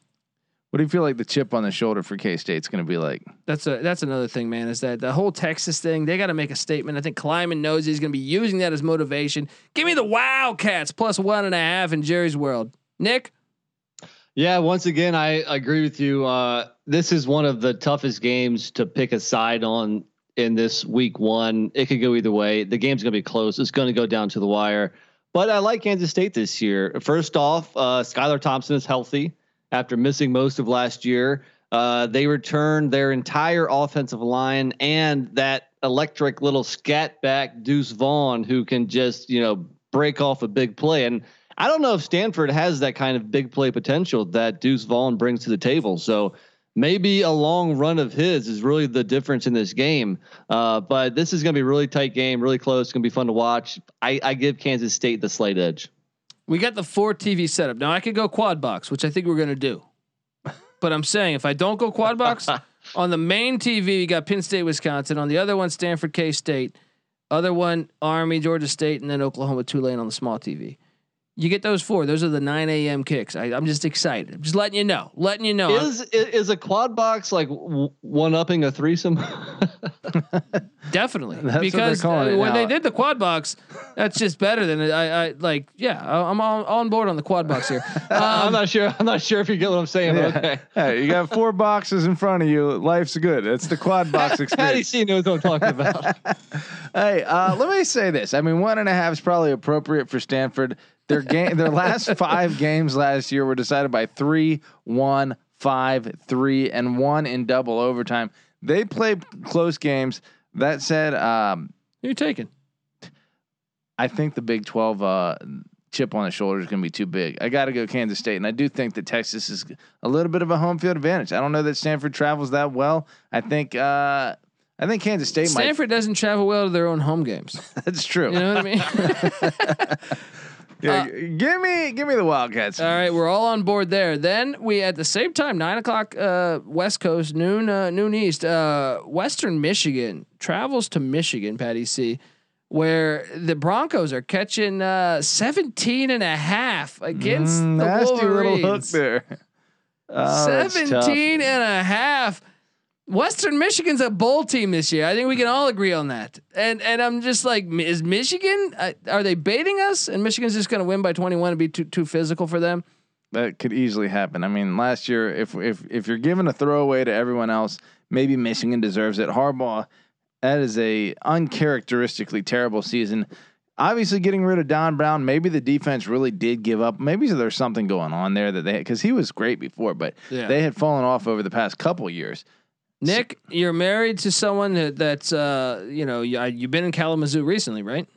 No, we didn't make it there on this most recent trip, but she went to Western Michigan. She graduated from Western Michigan. I will say that Michigan and Michigan State usually blow out the directional schools.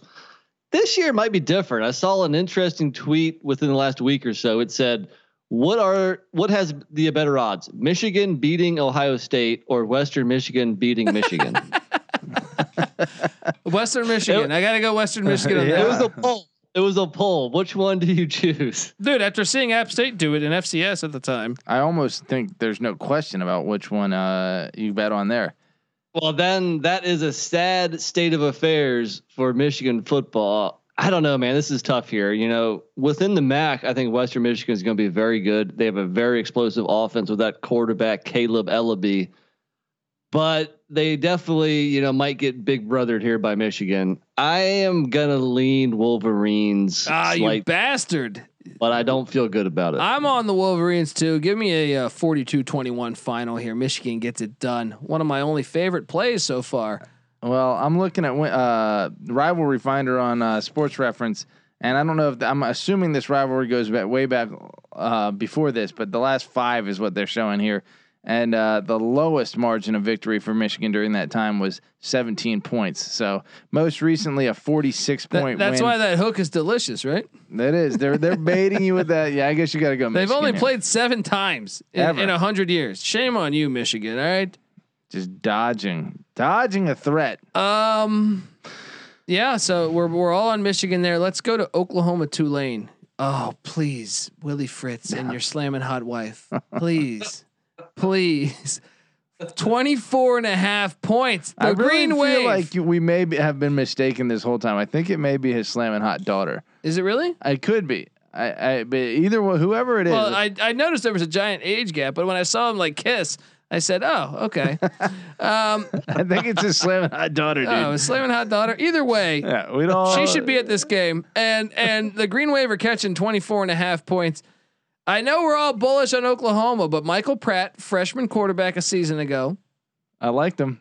Those beautiful golden locks. Yeah. He's a handsome devil. Yeah. I mean, what are we thinking here with the Sooners minus 24.5 in New Orleans?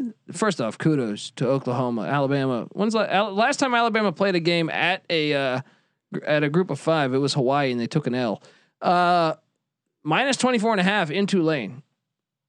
Are they baiting us, thinking that half and Oklahoma's just going to destroy them, or can the Green Wave and Willie Fritz defy the odds? Patty C? Oklahoma is going to destroy them week 1. I will say that.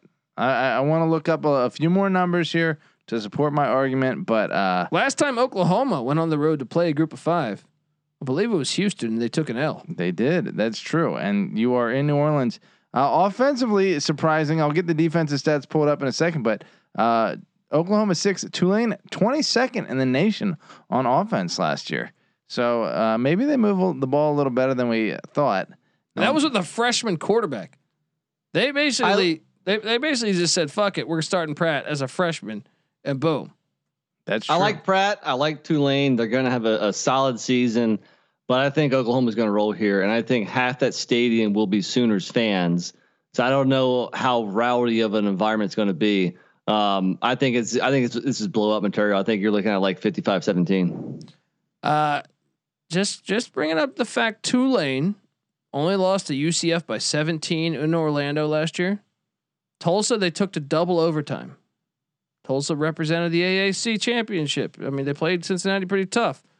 At Auburn in 2019, Tulane lost 24-6, and it was a game in the third quarter. What's the spread on this again? 24.5. Oklahoma, easy. Although I will say Tulane 58th in the nation defensively, Oklahoma 28th. So there really isn't a statistically like a humongous difference between these two teams. But Yeah, but last year was a funny year where a lot of schools just played conference opponents level and of stuff. So it's competition. kind of hard. You Yeah, go it's back kinda to hard to gauge 2000. that. You go back to 2018. Fritz's team not nearly as good as this year's team. They went to Ohio State. They lost 49-6. That was at Ohio State. That was with a much weaker team. They only lost by 6. Have you made your pick, Colby D? Yeah, I'm on the Green Wave in the points. Are you? Yep. Okay. give me What's Boomer your, Sooner. What's your prediction score wise? Give me a 48 to. Nah, give me a 50. Give me a 55 to 31. No, 35. 55-35 final. I'll say this Oklahoma defense is supposedly legit this season, and I'm kind of buying into that. I don't know if Tulane can put up 35 on them. It's called bringing in the backups. They might be up 42-0 at one point. Backdoor it? Actually, I think Fritz is going to play him tough, though, man. I do think I think Fritz. And another thing is, can we bring up the fact that Lincoln Riley tends to lose a lot of regular season games? Couple regular season games. But I'm saying like Games he shouldn't. I'm saying in the games, even when they win, sometimes it's not as decisive as you think. Like with Oklahoma, you say, man, how do they only beat a 2-win Baylor team by 14 last year? You know what I mean? Or 13, It's tough whatever to it get was. rid of pussy culture. I hate to say it. And Oklahoma, as much as we love our guy, right? Anyone who's throwing the ball around that much, is prone to letting points. I should note scored on this. Willie Fritz in year 1, I believe at Tulane, lost in Norman 56-14. That was year 1. Yeah. I think this Oklahoma squad is different. I think they'll be more balanced on offense with what's his name, Kennedy Brooks. I think coming back after opting out, the running back, and I think the defense is going to be legit. And in past years, the defense was not very good, and that's why they were kind of one dimensional. I think this is all around one of the best teams in the country, and I think they're going to show it in New Orleans. Give me Tulane plus 24.5. I don't like it. I don't advise my clients to do it. But God damn it, I'm a Willie Fritz man. All right, let's do this. All right, 9 a.m. The other game, Army, Georgia State. Georgia State, surprising favorite here, although they return, I think, their whole team. -2.5 against the Black Knights of Army. It's in Atlanta, guys. This is one of the hardest bets I believe out there on the slate. Yeah, I would have to agree with you. Gun to my head, give me Georgia State minus 2.5. I don't feel good about that. I don't either. I'm with you. I'm on Georgia State, slight lean. I have -3, so I definitely like -2.5 better. Georgia State, if you're looking at their recent history against triple option schools, they beat Georgia Southern last year 30-24, and they beat Army in 2019 28-21. I like the quarterback Cornelius Brown IV. I think Georgia State gets this done. Yeah, it's going to be close. I don't like a month it. of prep for the triple option with your whole defense returning is huge. You know, Georgia State is probably going to be the team that turns the corner this year. When you think about their losses last year, a 3-point overtime loss against Louisiana, a 7-point loss on the road against Arkansas State, a 4-point loss on the road against App State. You know, and they did get throttled by Coastal Carolina, but other than that, you know, and with how much they're returning, and that's an interesting stat that you guys are bringing up with the triple option. I guess when you're playing Georgia Southern every year and that's your rival, you got to prep up for it. So, and the recent history that they beat Army, I guess what's the spread on? Let me pull this up again. -2.5. 2.5. Yeah. That said, Army usually plays pretty close games. They don't they lost to West Virginia by 3. They got rolled by Tulane. It's going to be a good game. I feel like Vegas got this, but I guess Georgia State, I'm riding with that because we have the feeling that Georgia State's that magic team this year. I agree. Okay, now we got let's speed up a little bit here. ULM in Lexington catching 30. Terry Bowden and Rich Rod's first game. Give me Kentucky -30 as the SEC once again outdoes itself with a game probably against a team that if you put them in the SoCon would probably finish in the cellar of the SoCon in the FCS. More than likely, yes. But you do have some big name coaches here. You got a Stoops, you got a Bowden, you got a Rodriguez. It's going to be interesting. Is it? Yeah, not the game itself. The pregame is going to be interesting. Kentucky -30. I don't know what to expect, but Rhett Rodriguez steps in. He's been named the starter from what I understand within the past couple of weeks. I hope so. Yeah, he should if he's going to transfer in. His dad's like, no, you're on the bench. Oh gosh, you know what? ULM's going to surprise some people. This offense is going to score. No, they're not. Kentucky's going to cover 30 points.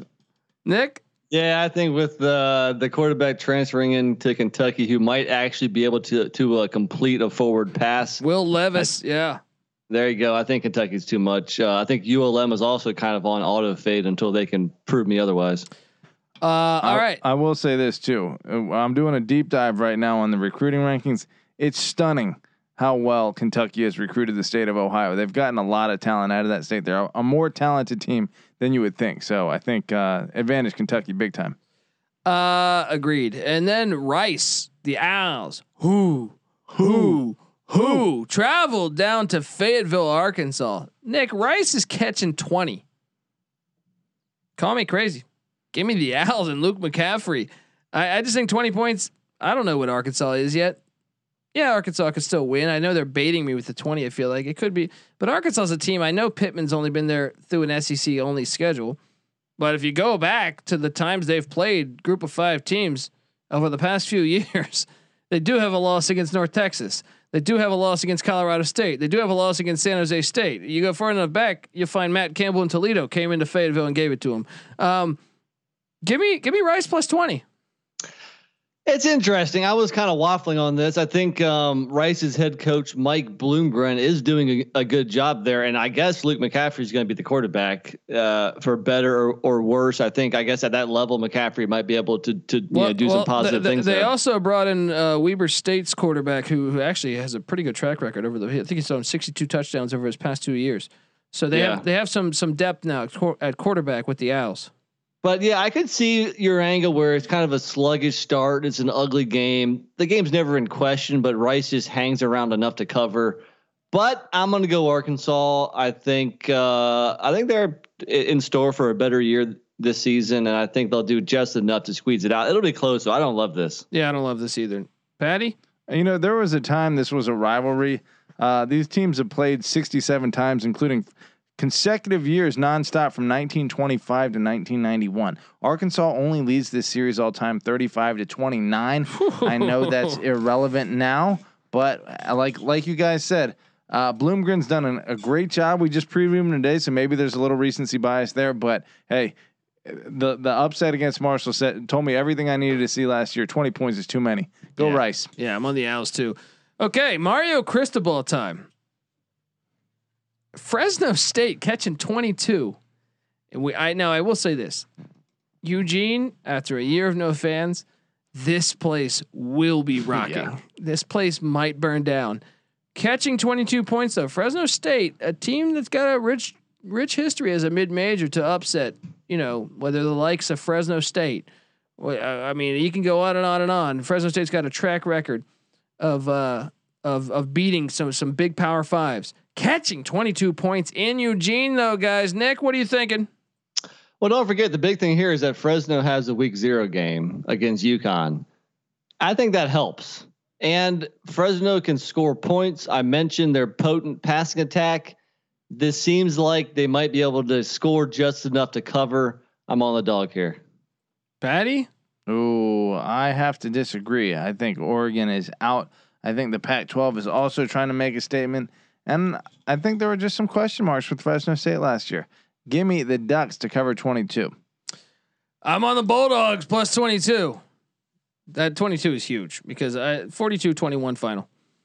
That 1 point's huge. That's true. I can see that. Biggest win last year only by 21 points. So 22 is a little bit of a stretch against a decent team. But give me Fresno. Okay, Bama. Minus 18 against Miami. The team that Patty says is a national champion contender every fucking year. I've known the guy. The U is catching 18 points in Atlanta in one of these dumb ass games that aren't played on campus. Patty C. I'm not even gonna pull up any stats here. Bama, roll Tide. Yeah, Tide big. I think this is big. Even if De'Aaron King plays, I'm going to call for this. 55-21. Yeah, this is lock material. I mean, last year against UNC, the Tar Heels won 62-26 in Miami. And let me pull up the rushing stats for UNC because it was. And Miami lost their whole D line. UNC ran for 554 yards. If you think UNC did that, wait till you see Bama's O-line, right? And Bama's running backs, regardless of who went to the pros. Yeah, that was before Miami lost 3 defensive linemen to the pros. Yeah. Good luck. Bama all day long. Yeah. Yeah. The only case you could make for Miami is Bama calling off the Dogs up 35-0 at halftime. And then some patchwork by Miami. Yeah, I don't know. This is easy. This is my play of the week, maybe. Yeah, only 18. Come on. All right, how about another Big Ten showdown? Love how they're doing these week 1 matchups. Indiana traveling to Iowa City. Iowa -5.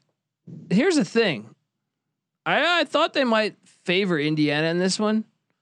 Iowa doesn't normally win by a lot of points, so I think this line's tricky. It's a very tricky line. I almost feel like, as much as I was like, I thought everyone was going to be favoring Indiana, even in Iowa City. I think I might take Indiana. Just give me a 21-17 final score. Iowa wins, but Indiana covers with 5. Nick, what do you think on that? I don't like 4. So I'm seeing 4.5, 5, whatever. I don't like that. I don't like this game. I think Iowa's a better school. I think they're better this year, but Indiana's good and they have their quarterback back.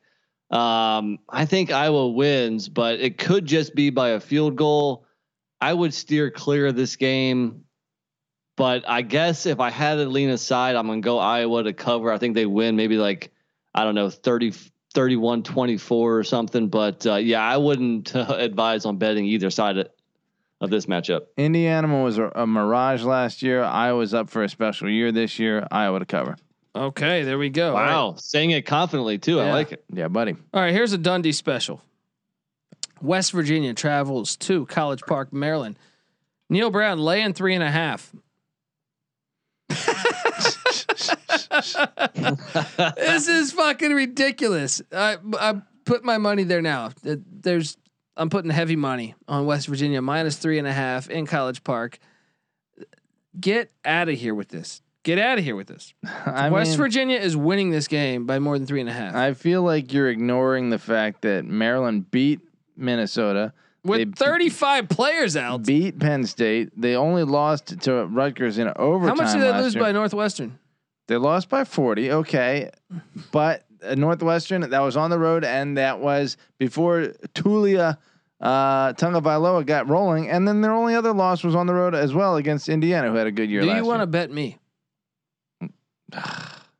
It's 3.5 in College Park. Do they? Is that a tough place to play? Are you trying to sell me on that? No. Maybe if you're Texas. Bird Stadium's got a very nice set of grass there, I will say. I don't know. I'm not completely bought in on Neil Brown yet, but I do have to favor West Virginia. I don't think West Virginia blows out anybody. Maryland, I have no idea what to make of Maryland. So I'm picking West Virginia, but I'm not as high on the Mountaineers as Colby. I think they only returned like 6 defensive starters. And that offense is not like a high octane, high powered offense. I don't think they don't blow out Maryland. I think they win and I think they cover, but it's not going to be, lock it up. It's going to be over by halftime. Well, they do have a completely lockdown defense or pass defense. I want to say they're only giving up like 159 passing yards per game. Like the next best team in the Big 12 was giving up like 210. So yeah, but their best safety went to Georgia, and I think they lost some guys to the NFL too. I mean, look, if you guys just want to play this game of them quoting that Minnesota win with Minnesota having 35 players out and no kicker, that's fine. Because even with that, the game was in overtime, and if Minnesota had a normal kicker, they would have made the extra point. You could just go back. I mean, this team lost to Rutgers last year. It was year 1 for Schiano. Go back to 19. Do I need to remind you of what was happening with the Loxley transformation is happening before your very eyes, and you're reluctant to but Nebraska, acknowledge it. You guys hate on my Nebraska play. Scott Frost went into College Park and won 54-7. 54-7 in 2019, guys. Ancient that history. was with a live crowd. All right. Ancient history. That was no mask, no mandates. 54-7, dude. This is a fucking lock. Hey, what happened when Ohio State went to Maryland a couple years ago? That was not with Mike Loxley. That was with Matt Canada. A much different situation. Touche. Yeah. Look, I'm on West Virginia. I agree. I'm just not as high in general on the school as you are. Okay. Well, let's rattle through some of these here. We're taking up time. People are wondering what the hell we're talking about. Marshall at Navy. Marshall -3. This is a money line play for Pick Dundee. Give me the midshipman +120. I know it's not great value there, or just take the 3 points. I guess you'd probably just take the 3 points. Give me the midshipman +3. No, I agree. I think against the triple option, coaching matters, and we have no clue how this new coach at Marshall is going to go. We have no, Marshall. I don't know. Yeah, I'm on Navy. Yeah, last time Navy had a full off season to prepare, 11-2. Marshall again throwing away a great coach. Yeah. Why? Yeah, Navy easy. All right, I'm going to give you another lock, guys. Miami, Ohio. Chuck Martin's doing a solid bunch, but let's not kid ourselves. They traveled to Cincinnati, Ohio to take on the Bearcats. Bearcats -23. I think the Bearcats might goose egg them. I think there's a chance the Bearcats win about 48-10. Let me tell you. Damn it, we're on the same page. Sorry, Patty. Bearcats is your team. You go ahead first. Well, I'm gonna disagree with both of you guys completely. I think when there's a target on your back, and I guess there has been to an extent with Cincinnati, but it's this is a great rivalry, only separated by one game through about 100 contests. Cincinnati winning 14 in a row, but I expect a close game. It's a rivalry. Close game. I don't know how you see that, Pat. I think Chuck Martin's doing a solid job there. Brett Gabbert, Blaine's bro, is a solid QB. But if you look at the really physical team, or the most physical team Miami played last year was Buffalo, and Buffalo won 42-10. And if you go, last I'm sorry, the last time they played was 35-13. in 19. In 20 and Cincinnati's a lot better, especially offensively way better. now. Yeah. I disagree. I think they're a very similar team. They lost their offensive line. Look, No, Desmond Ritter's way better than he was in 19. 19, Yeah. he was a liability. okay, that's true. But either way, That same year in 2019, Miami lost to Ohio State 76-5. look, the previous like 22-21 with the last margins of loss. But those to teams are Cincinnati. not the same. Prior to that, 4-7, 4-7. This is a 21 rivalry game. to nothing in 18. Throw out. Patty, did you hear me? They What's lost that? to Ohio State 76-5. Who doesn't? Getting 5 points in a football game is an accomplishment. Give a little credit there. I hate to agree with Colby That's a again, but I lock. saw this, so I was like, I think Cincy wins. I think they roll big time. Yeah, that's a I think lock. I think you guys are nuts. I think Cincy's a little overrated coming in this season. You heard it here from a big Cincy fan. Yeah, but that's why you're smelling your own bullshit. Look, speaking of locks, do we lock up Pitt minus 38? Mark Whipple, the OC of Pitt, fired by UMass when really he probably shouldn't have been fired. Is it a revenge spot? 38 points. I'm gonna take Pitt, but it's not a lock because Pitt's the type of team that will just like fuck around and be up like 10-0 at halftime and win 35-0 and be happy with that. UMass is horrible. Pitt, I'm going to take Pitt minus 38, but I don't like it. Nick? Yeah, I mean, we mentioned auto fades, and UMass is definitely one of them. In the 4 games they played last year, they lost by more than that in 3 of them. 41-0 against Georgia Southern, 51-10 at Marshall, 24-2 at Florida Atlantic. They kept it close. 45-0 at Liberty. I'm taking Pitt, but you're right. I'm not going to put any money on Pitt, especially with that offense. I think Pitt. I think Pitt is in store for a good season. I think this is probably their best offense in a long time. But I don't think this coach runs it up. So I'm going to take Pitt, but I'm not going to put any money on it. All right, Patty C. Well, assuming Austin P is in the same category as UMass, 55-0 last year. A lot of close games for Pitt after that. Austin P is better than UMass. Yeah, maybe. So I think got to go Pitt here.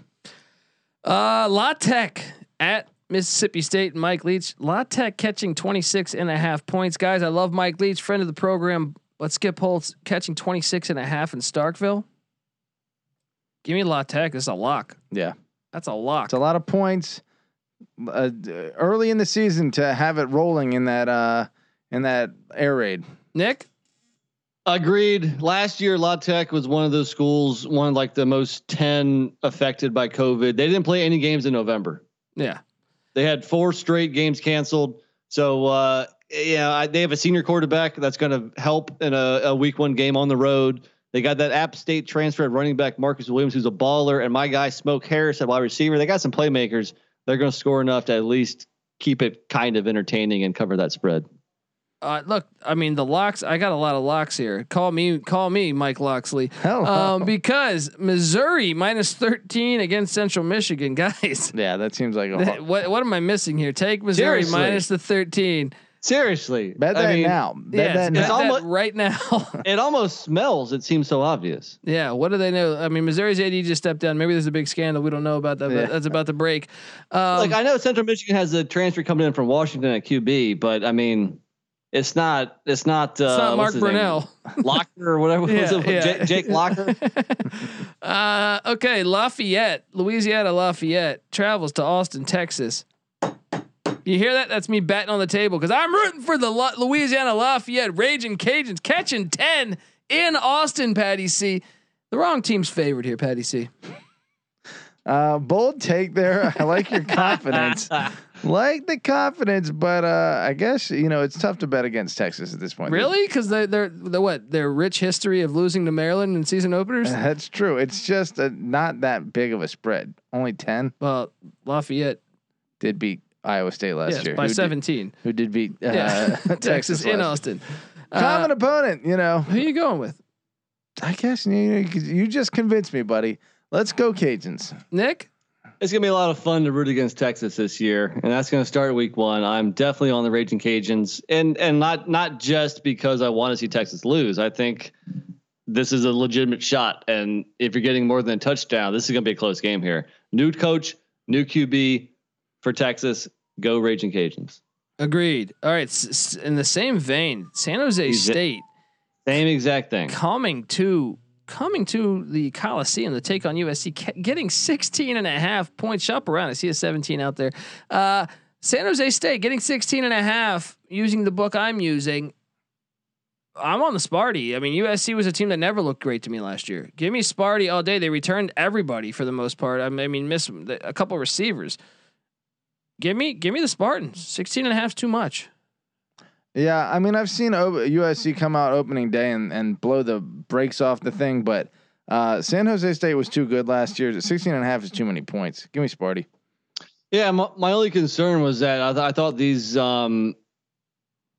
dogs were like too obvious, but maybe that's because we pay attention closer to college football than the general public, and maybe the general public sees Texas, Louisiana. Come on, I mean, no way Texas doesn't win by more than double digits. So yeah, I'm on San Jose State. I think they're a potential money line play. I mean, look, USC is probably better, yes, but they're not better by 16 points. I will say the fact that DraftKings is still calling them Louisiana Lafayette maybe makes you think that there's something to what you're saying. They're baiting you. They say, you see this little tag here, Lafayette? Yeah, exactly. Okay, this is one of the hardest games of week one picking it. So I'm going to end up taking the points here. The Beavers of Oregon State travel all the way half across the country to West Lafayette to take on the Boilermakers. Purdue laying 7. Give me the Beavers +7. Yeah. Nick? Yeah, I agree. I'm just surprised you're not riding with your Boilermakers. Wait. My flag is in Corvallis too, buddy. I think you have a flag in West Lafayette as well. Well, that flag got taken down. All right. All right. Let me tell you that it's easy to see a tide turn. Yes, exactly. Look, that tie got taken down. Tide turn because Purdue schedules way too aggressively, and let's be honest. It's West Lafayette. Is that a toxic place? I don't think so. The wave is crashing on Purdue. Even Brahm's staunchest supporters like Colby D. They can't schedule are backing away now. All right, Akron catching 37 at Auburn in one of the games of the week. Patty C. Give me Auburn by like 75 in this game. Nick. Hey, we mentioned auto fade, and Akron is still on auto. They're making. I think they're turning a corner way more than Bowling Green, but I still think. Yeah, you got to take. Yeah, why do you think that? Yeah. Is it their 1-19 record in their last 20 games? They look better. They look better when you watch them. They look better. I know you don't watch action because you think you're too good for Tuesday night action. I am too good for 1-19 fucking Akron. What do you mean, Akron Jamie's a game right now. Their only win being over Scott Lepler and fucking Brian Van Gorder. That was a blowout win. That was a blowout win. I could put my niece and my fucking nephew. Baby steps. Yeah. Texas Tech travels to Houston. Texas Tech laying 2.5 points. Houston, a home dog. Sign me up for Holgorsen. +2.5. I disagree. I'm on Texas Tech. I'm not a fan of Holgorsen. I'm not a fan of Houston. They have a pretty easy schedule this season, so they might make a little noise within their conference, but I'm gonna go Texas Tech as long as Tyler Show, the Oregon transfer, can come in and play quarterback the way he was playing it up there. I think with like the receiver Eric Uzi Kanma and the running back Saw Roderick Thompson, I think they have more talent. I think they're gonna beat Houston. Clayton Tune, buddy. Clayton Tune. He'll play you a tune after he whoops the Red Raiders ass. Yeah, let me tell you what. There's a reason that Tyler Show left Oregon after having the starting job at a fucking Nike sweet spot. Also, what happened the last time Houston hosted a Big 12 team in opening day? That was Oklahoma taking the L. Was that under Holgorsen? No, but good point. Let's be honest. The Texas wasn't the only school nixing Houston from joining the Big 12. It was also a couple other schools there: TCU, Texas Tech, and Baylor. That maybe they need them chip now. On the shoulder to Houston here, because they know Houston. We were looking at the stats; the second most talented city in terms of NFL players produced, behind Miami. Come on, it's Miami. Oh, they only won 5 national championships in a 20-year span from '83 to 2002. How about we give that opportunity to Houston and elevate them to the Power 5 status? That's why they don't want it, because they know Houston has that potential. I agree. Syracuse. This was originally an NC Nick special, an upset, but it turns out it's not going to be much of an upset. But Syracuse is still favored In Athens, Ohio, Frank Solich retired. Syracuse -1. This is embarrassing. The for ACC Syracuse. is just dominating. Syracuse -1 in Athens, Ohio. I'm on Syracuse. Solich is retired. Syracuse, clearly the more talented team. Baber's seat is cooking. I'm on Syracuse. This is a lock. Give me Syracuse. I would love to see my Ohio Bobcats win one for the old coach who has health issues, but I'm on Syracuse too. I disagree. I'm on Ohio. There we go. I love it. ACC Pat, the truther. All right, Baylor travels to San Marcos, Texas to take. This is another one. They're hitting the road to take on Texas State and Jake Spavital's fighting Bobcats. It's getting Texas State's getting 13.5, guys. You know what? I'm buying into the Bobcats covering this. They almost beat Boston College outright last year. They were up the whole game. 2-10. The best 2-10 team of all Look, time. Baylor's going to win the game, but give me 13.5 in Texas State. I like Texas State's wideouts. Aranda will have it going in year 2. Every coach at Baylor has done it recently. They There's can a lot still of win. talent there. They can still win 31-21. Texas State covers. No, they do not. Baylor rolls easy. Nick? I'm with you, Patty. Baylor had the second best defense as far as fewest yards allowed in the Big 12 last year, and they returned 10 starters. I think they locked down that Bobcat offense. I think Baylor gets this. I think they win, by like 17 or 20. Let me list off. I was doing the deep dive on Baylor recruiting over the past 10 years. See if some of these names sound familiar and see what the company they're Mike keeping. Singletary. Right. Texas A&M, Oklahoma, Alabama. That's 4. LSU 5. Oh, Baylor 6. Then you have Ohio State, TCU, Stanford, Texas Tech, Ole Miss. Okay, so plenty of talent that Baylor's getting out of that state. Can only start 11. It's not 1995 anymore, Can guys. only start 11, buddy. I think Chip and Joanna Gaines bring up their whole squad up to Texas State here and fill up that stadium. Yeah. All right, guys, we got to get to. Tell me I no idea what I'm talking about. I don't know what I'm talking Who about. the fuck are Chip and Joanna Gaines? Is that? They're the HGTV. Oh, the fixer upper guys.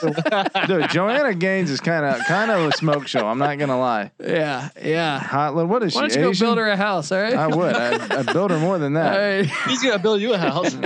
Look, Georgia, Clemson. Build her a Clemson fucking- -4, guys. Jerry Richardson Stadium. I think Clemson's gonna win, but Georgia covers. Give me a 31-28 final score. Georgia gets the cover. I agree. Yeah. I agree. Nick? For me, it's almost as simple as it was for UCF, Boise, and Penn State, Wisconsin. I think it's a 50-50 game. I'm getting more than a field goal. I'll have to say it again. I sound like a broken record over here, but I'm on Georgia in the points. Okay. Now we gotta rattle some off here. UTSA, Illinois, UTSA catching 7. I'm on the Roadrunners. I think I am too. They played pretty well last year. Nick? I like UTSA. Once again, I'm worried about Illinois having the week 0 game, a little bit of time to prepare for this. It'll be interesting to see what happens in that game first, but I'll ride with the dog with you guys. Okay. FAU in the swamp catching 24.5. I'm buying into Willie Taggart and the Owls here. Give me 24.5 and FAU. Patty C? No. Give me the Gators. I mean, I'm sure FAU is going to give them their best N'Kosi shot. Perry. He's played them in the swamp before, right? Or no, that was in Orlando. But It's close enough. Yeah. I don't know. I'm not sold on this at all. I could go either. I can be convinced either way. Nick? That game's tricky because I am high on Florida Atlantic within at least the Conference USA. But usually when they step up against Florida, they get smacked down. But you know what? I'll go with you. I think they have enough to at least keep it within 24.5 or so. Florida's defense, anyone could have scored on them last year. Northern Illinois catching 17.5 in Atlanta against Jeff Collins's bunch. Give me Northern Illinois in the 17.5. They play close games, but they lose normally. I have no feel for this game at all. You got to pick a side. Oh gosh. I mean, the fact that Georgia Tech had a couple nice wins last year against the likes of Louisville, et cetera. And Duke, I think. Yeah. Give me Georgia Tech. I think he's turning that ship around. Nick? Yeah, once again, I feel like I'm on a little too many road dogs, but Georgia Tech's going to be improved this year, but I don't think they blow anybody out really. So I guess, again, I'm on the road dog here, at least for now. We'll see. All right. Sean Lewis and the Golden Flashes of Kent State come to College Station, Texas, catching 30 points in College Station. I think this offense is good enough for a backdoor cover. Give me Kent State to cover this one barely. Here's where I jump off of the road dogs. I think A&M shoves it down their freaking throat here with their running game, and I think they blow them out. Hey, you heard it here first. 48-21. Kent State scores a touchdown with 13 seconds left to get that backdoor cover.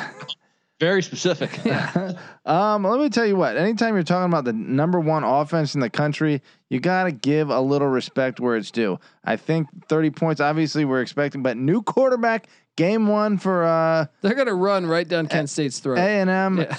I mean, they might not throw a pass all game. Last year, their last 3 games, they scored 62, 69, and 41 points. Kent State's not is gonna get enough points to cover 30 points. Southern Miss at South Alabama. Southern Miss -1.5. 2 new head coaches. I'm gonna go with Southern Miss -1.5 and Will Hall coming over from Willie Fritz, the OC of Tulane. This is a head scratcher of a game. Give me Southern Miss -1.5, guys. Yeah, I think Frank Gore Jr. has a big day on the ground. The running back for Southern Miss. I think I got them. They win. Too much turnover. Not enough time to settle. South Alabama covers. All right, we only got like 7 games left. LSU travels to UCLA in a game that we will be at. LSU -4. I know Nick put a flag on UCLA. You still taking the Bruins +4? You damn straight I am. Finally a home dog. I'm on the Bruins, and why not sprinkle a little bit of that money line? I am with you with UCLA as well. Patty C though, he's gonna go to Old Faithful. That spread is too small, man. 4 points, LSU and UCLA. Are we talking about the team that won the national championship the last time we had a full season? Well, we're talking about the university, not the team, I guess, because it's an entirely different roster. Yeah, well, guess what? It's called reloading, and that's something LSU's been doing for a long time. So, give me LSU. 4 points is wild. I'm on UCLA. BYU, Arizona in the Death Star. Another one of these dumbass neutral site games in a dome. BYU laying 11. This is the team that lost the most production out of anyone in the country last year. Arizona +11. You know I'm high on Jed Fish. I think sprinkle a little bit on the money line. +300 in the Death Star. Arizona on the money line. I also like +11, obviously, but give me Arizona on the money line +300. We're going to see how reliant they were on Zach Wilson last year, plus a little watered down schedule. That said, Arizona sucked ass last year. BYU. Whoa. Arizona might have got blown out by Arizona State, but USC needed a deflected pass. It's true to beat Arizona. Maybe it wasn't all bad for Arizona. Either way, new coach and Kalani Sitake had it rolling last year. Too early to give it anything but to BYU. I should never pick Arizona again after that debacle against the Sun Devils last year. But you know what? Why should BYU lay that many points? They're almost as unproven as Arizona right now, other than the coaching stability. Yeah. So yeah, I'll take the home dog. I'll take those points. It's a decent. It's not the home dog. It's in the Death Star, but I guess the neutral dog, slightly closer to Arizona. Nevada. At Cal laying 3.5. This is a tricky game, but guys, give me Cal. Cal wins 21-17. All right, covered by a 0.5 point. I got Cal. The too much experience. Although I did see one of their offensive linemen had to retire because of some medical issue, and he was a returning starter. So that's a little hit. But give me Cal to barely escape the Wolfpack. Didn't you say 21-17 was like the ideal score for you, or 17-13? Yeah, 17-13. Nevada, Cal, Silver State, Golden State. I love it, but I think I got to go with you, Cal here. Nick, I'm gonna disagree. I'm on Nevada. I planted a flag there. I don't love this matchup because I think really physical teams can have their way a little bit with the air raid, but I think Nevada can do enough, and Cal's not gonna blow anybody out. So if I'm getting more than a field goal, let me go with Nevada. All right, this is a lock. Even if it is kind of a neutral site game because San Diego State Stadium is being built. New Mexico State, although they get to play week 1, they go to Carson, California, Dignity Health Center. to play some racquetball. They take on the Aztecs. San Diego State doesn't normally have a great offense, but laying 30, I'm gonna lay the 30 points and take the Aztecs minus 30 against New Mexico State. Patty C, tell me why I'm crazy. I don't think you're crazy. I agree with you completely. Nick? Yeah, a reoccurring theme of this podcast is auto fade, and New Mexico State is squarely on auto fade. Even if the Dignity Health Sports Park is one of the least, Intimidating. Yeah, exactly. I know. I get it. That's not San Diego State's home, but it's like, come on, really? Dignity Health Sports Park? That sounds so California. Utah State traveling to Pullman. Utah State catching 17 in Pullman. Patty C. Blake Anderson's a proven winner from coming over from Arkansas State. He is. Brings in his quarterback from Arkansas State. 17 points in Pullman. It's too much. Too early for Pullman to be a harsh environment, and not that Utah State would be affected by that anyway. Yeah, give me Utah State to cover this. Nick? Yeah, I agree. I think it's too much. I think Washington State's one of those teams where they can surprise the better schools, but they also kind of play down to the competition a little bit. And let's be honest with you. I mean, their recruits probably aren't that much better than the guys that Utah State's bringing in. So I think Utah State can keep it close and cover that. I agree. All right, final two games here. Sunday, Notre Dame at Florida State. Patty C said Florida State will win on the money line plus 280 earlier in the year, but I think he's retracted that statement now. Notre Dame minus 9.5. But I will damn well lock this one up that Florida State covers this. Really? Mark it down. 9.5. We're talking about a team that, okay, Notre Dame is bound to take a step back here, and they do lay some eggs every now and then. We're talking a team that when they played their best last year was able to beat North Carolina. They're still talented as hell. This is easy. Florida State's going to come back. I'm on Notre Dame minus 9.5. This is a Dundee special. Dundee special. This O line is going to destroy that D line. I'm going to enjoy this one, man. This is going to be a fun one to watch. Give me Notre Dame 35, Florida State 17. I'm nowhere near as confident as Colby, but I will take the Fighting Irish. So many transfers coming in for Florida State. It's, offensively, defensively, you name it, and also the new quarterback for Notre Dame. I'm going to take the Irish. I think they win. I don't know, like 24-14 or something. I don't love it though. Notre Dame 30-24. That's how it's going to go. I can see a backdoor cover potentially for you. I'm not going to completely disagree with that. Final game, Labor Day, one of these dumbass neutral site dome games in Atlanta. I'm shocked by this number. Yeah, I was shocked by this number. I thought maybe a field goal, maybe 2.5. Ole Miss minus 8 in Atlanta against Louisville. Give me Louisville plus 8. Maybe even sprinkle some of that plus 235 money line. Yeah, I feel like Scott Satterfield is going to improve year 2, where I don't know that Lane Kiffin I think is necessarily. Phil Steele was saying Louisville charted number 1 on the most unluckiest team last year, meaning like the way the ball bounced. Yeah, they're actually probably a lot better than what they did. Well, first off, it's year 3. Year 3 for Satterfield. What 2.5 for Satterfield here. Yeah. No. Yeah. Sorry. I'll actually go Ole Miss. 1.5. 1.5. I'll actually go. I'll actually go Ole Miss. I mean, you're giving all these first year head coaches a pass. How about Lane Kiffin? How about giving him a pass for the defensive struggles on that team? But those defensive struggles were against an all SEC schedule. I'm going to go Ole Miss. I think Ole Miss wins by 10. Louisville, dog is barking here.